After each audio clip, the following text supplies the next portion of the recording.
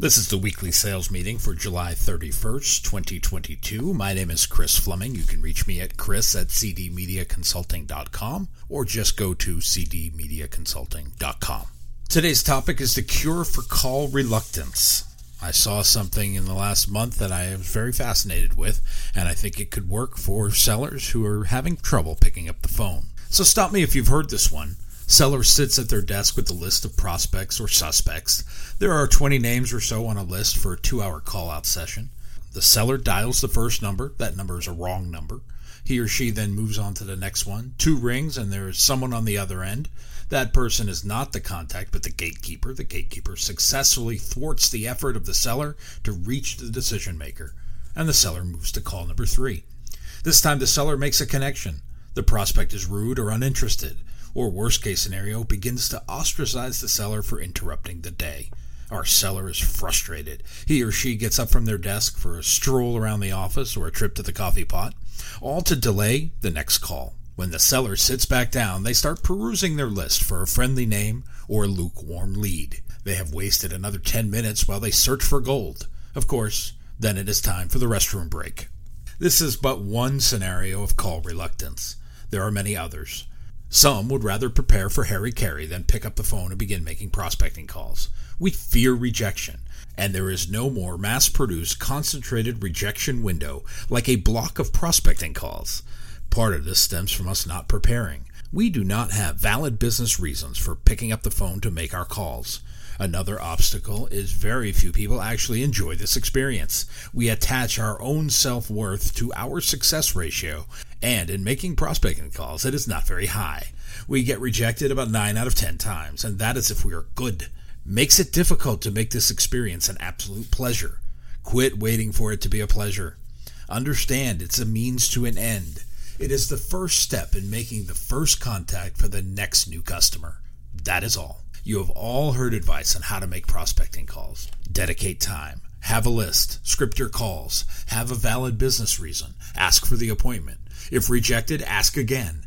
Ask to meet despite the rejection. All of these are legitimate ways to increase your success rate.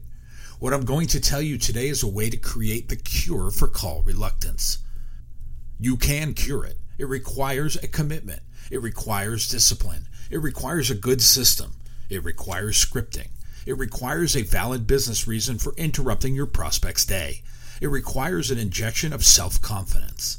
It is a belief beyond the shadow of a doubt, a belief in what we are doing is useful, helpful to others, and produces a tangible result. And that last part comes with practice and repetition. What I am suggesting to you is doing it until it becomes second nature.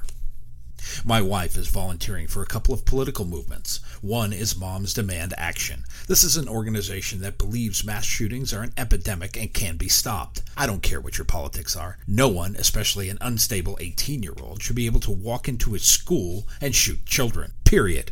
But I digress. My non-salesperson wife was able to make 68 phone calls over the course of a 2-hour block. My observation is that she started slow, limited success, not a lot of connections. And the connections she was making were short-spaced conversations. But as she progressed, she got better. She gained more confidence. She internalized her scripting. It was coming out as an impassioned plea for help to her cause. It was not begging, but persuasion. She started to see more success. The more she did it, the more repetition, the better she performed. Here's another observation. She started to brush off the negative calls. The rejection was not personal.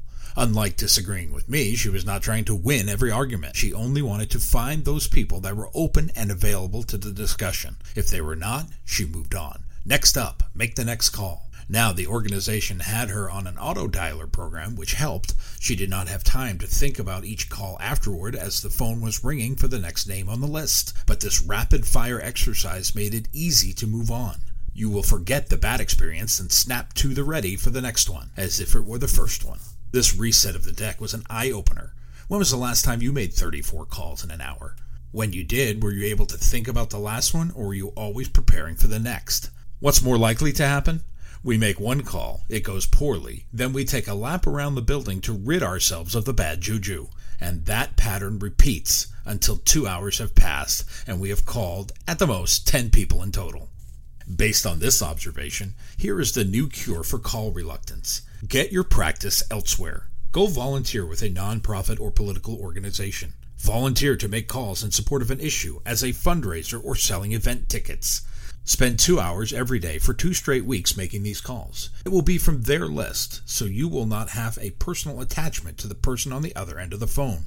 You will not be hanging on their every word. You will be looking to make the outcome happen. And here is what will happen regardless of the outcome. You will get better. The repetition of the action will make it second nature. The speed of the action will make you proficient at it. And the skills you will get will make you a master of calling people. You will master using the phone as a communication tool. You will no longer see this device as an obstacle. You are unattached to the outcome, but proud of the difference you make.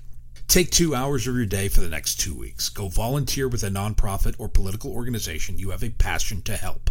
If you are a seller, sell the idea to your managers. Tell them you are Ponce de Leon and you have found the fountain of youth, or at least you have discovered the cure for call reluctance. If you are a manager, volunteer your reluctant callers. Let them pick the nonprofit. Make sure it is something they are passionate about. Tell them this is what they are going to be doing for 2 hours a day the next 2 weeks.